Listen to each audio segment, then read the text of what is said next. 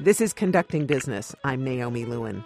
In the last week, not one but two top violinists have been paid a visit by the repo man, so to speak. Frank-Peter Zimmermann is being forced to give up his 1711 Stradivarius just days before soloing with the New York Philharmonic, and also just days before his 50th birthday, that after a contract on a loan expired. Meanwhile, the Prasenda violin played by Alexander Pavlovsky of the Jerusalem Quartet was sold by the syndicate that owns it, which is forcing Pavlovsky to look for another fiddle while he is out on tour. So what do these two cases tell us about the market for rare violins? And is there a case to be made now for modern violins, other than, of course, the case that the violin travels in? Joining us with some perspective are two experts, both on the line from England. Jason Price is the director of the auction house Tarisio Fine Instruments and Bows. Ariane Toldas is a writer, editor, and violinist. She is the former editor of the Strad magazine, and she now writes for the website Elbow Music. Violinist Alexander Pavlovsky himself was going to join us, but he came down with laryngitis. Ariane, I'm going to start with you. For the layperson listening to this, how does it work with rare violins? Who usually owns them, and how do performing string players get their paws on them? Well, these days it's increasingly the case that they don't own them themselves. I mean, there's a Strad, for example, which is considered the best instrument that money can buy. You know, it goes into the millions. So string players generally don't earn that much. I mean, a good soloist can earn quite a lot, but gone are the days when players could actually own their own instruments. So there are different ways it happens now. A lot of banks and music museums and foundations own instruments because they can afford to, and they either lend out these instruments to players on a kind of long-term basis or sometimes just on a short-term basis. What seems to be increasingly the case now is also syndicates of investors who buy instruments kind of as an investment. You know, often they're philanthropists who feel that they can do this but also kind of benefit the musicians. So they will create a syndicate, put the money together to buy these expensive instruments and let the player use these instruments. Sometimes the player has to pay a sort of rent on the instrument. They're actually loaning the instrument. And so what are the problems that you see with this model? Well, for a good player, the relationship with their instrument is a really kind of intense and powerful one. You know, they spend a lot of time and effort and kind of emotional kind of energy finding the right instruments for themselves. So when they feel like they've found it, you know, to play on that for 5 years and to really grow with that instrument for 5 years and then have it taken away is like losing a friend, really. That's very hard. So that's one aspect. I mean, the other aspect is that at the end of the day, they don't really own this instrument. You know, they may be paying towards it, but it never becomes theirs, and that it's a difficult situation. Let's take the case of Frank-Peter Zimmermann. How is it that he suddenly found himself without a violin?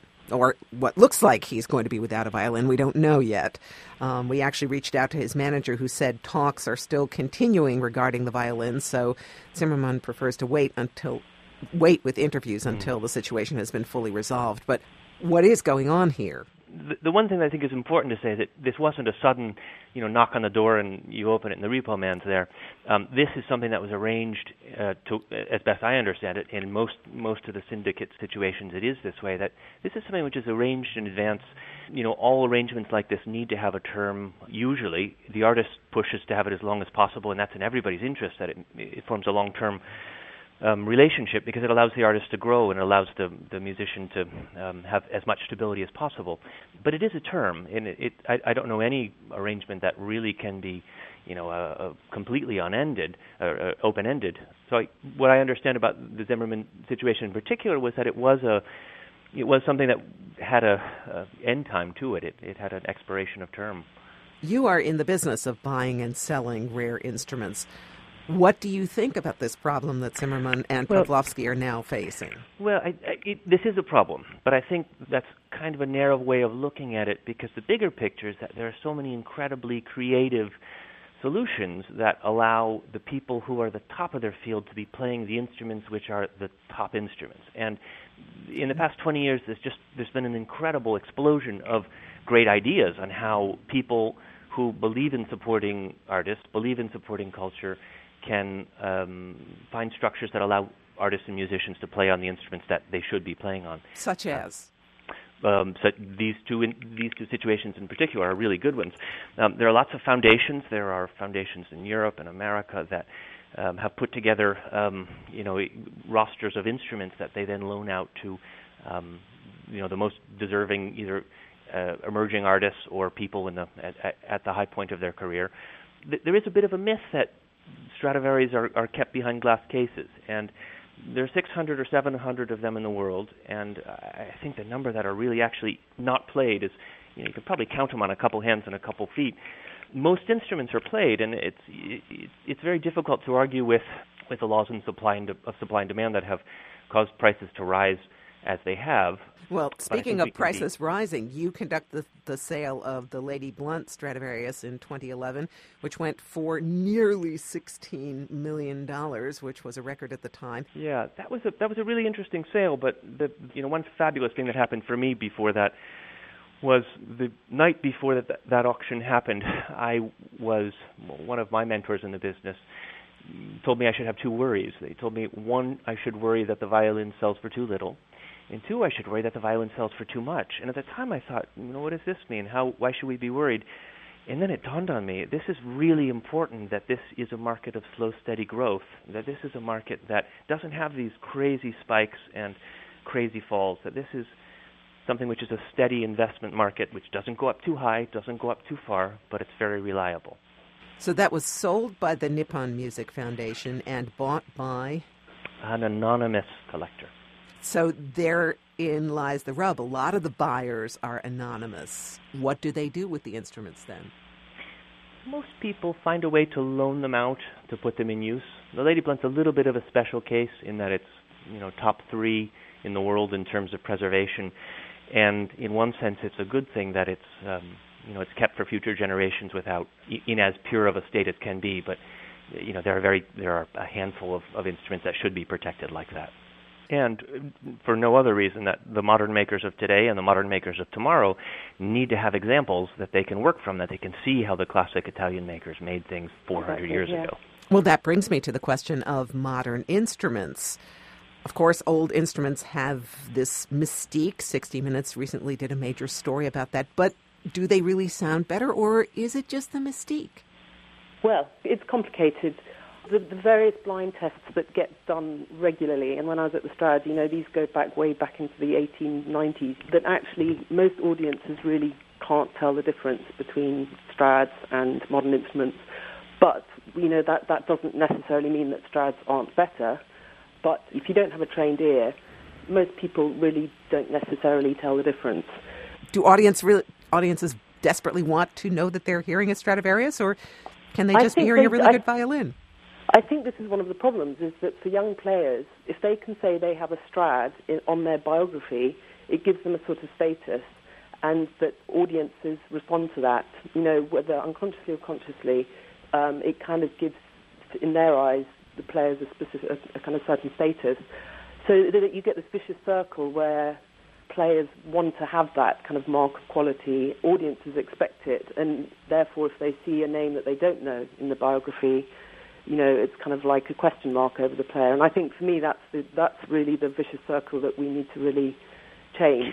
Yeah, I agree with that. I think one of the biggest problems is that there is this presumed linear gradient of good, better, best, that somehow there's something that can be universally recognized as better sound, and it's kind of like discussing artwork. You would never walk into a museum and say, well, a Jackson Pollock is just inherently better than a Rembrandt. It's apples and oranges to a certain degree, and some people like Coke, some people like Pepsi. But everybody likes to see the name Strad, I guess. Correct. However, there's some artists that have made incredible careers playing on non-Strads. It's not a requirement. It's really not. It's a choice. Hilary Hahn has made an amazing career playing on a Violm. You've got Christian Tetzlaff, who I was about to mention him, yes. plays a modern violin made 10 years ago by a great German maker. You've got a maker in Brooklyn which makes some of the best violins on the planet. It's not a requirement that you play an old Italian instrument. There are reasons why people do, but there's some great, amazing-sounding modern instruments too. When you're auctioning off a Strad, what is making the prices go so high, and what is making these instruments seem so irresistible to buyers?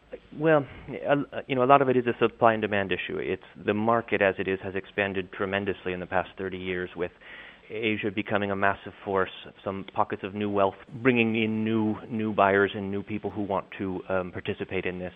And the number of players playing at a high level is better now than it's ever been before.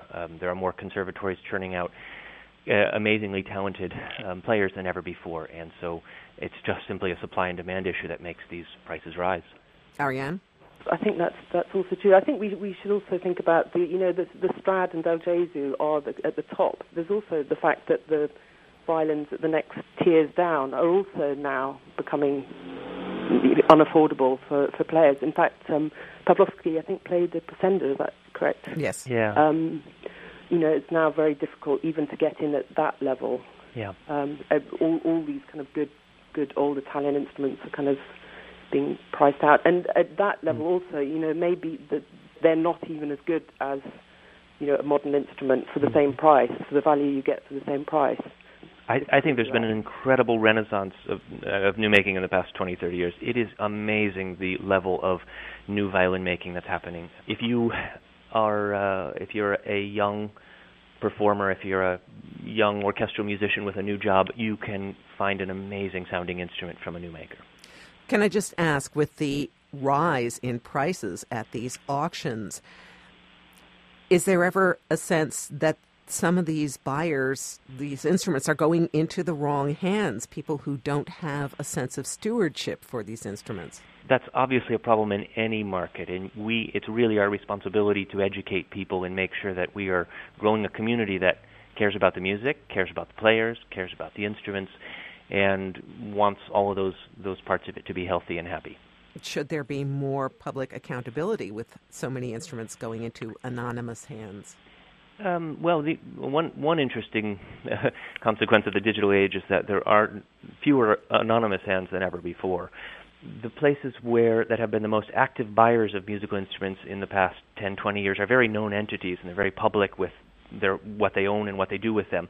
There are Scandinavian foundations, there are Asian foundations, there are North American foundations, and you can look on their website and see what they own, and you can see who's currently playing it. And that's nice. That's really nice.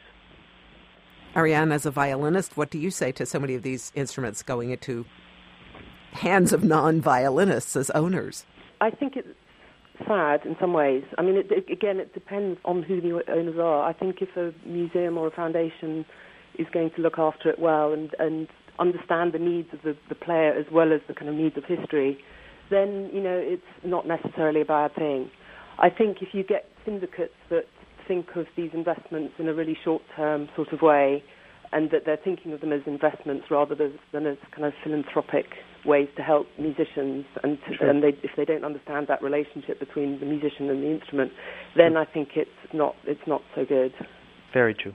So I have one last question for both of you.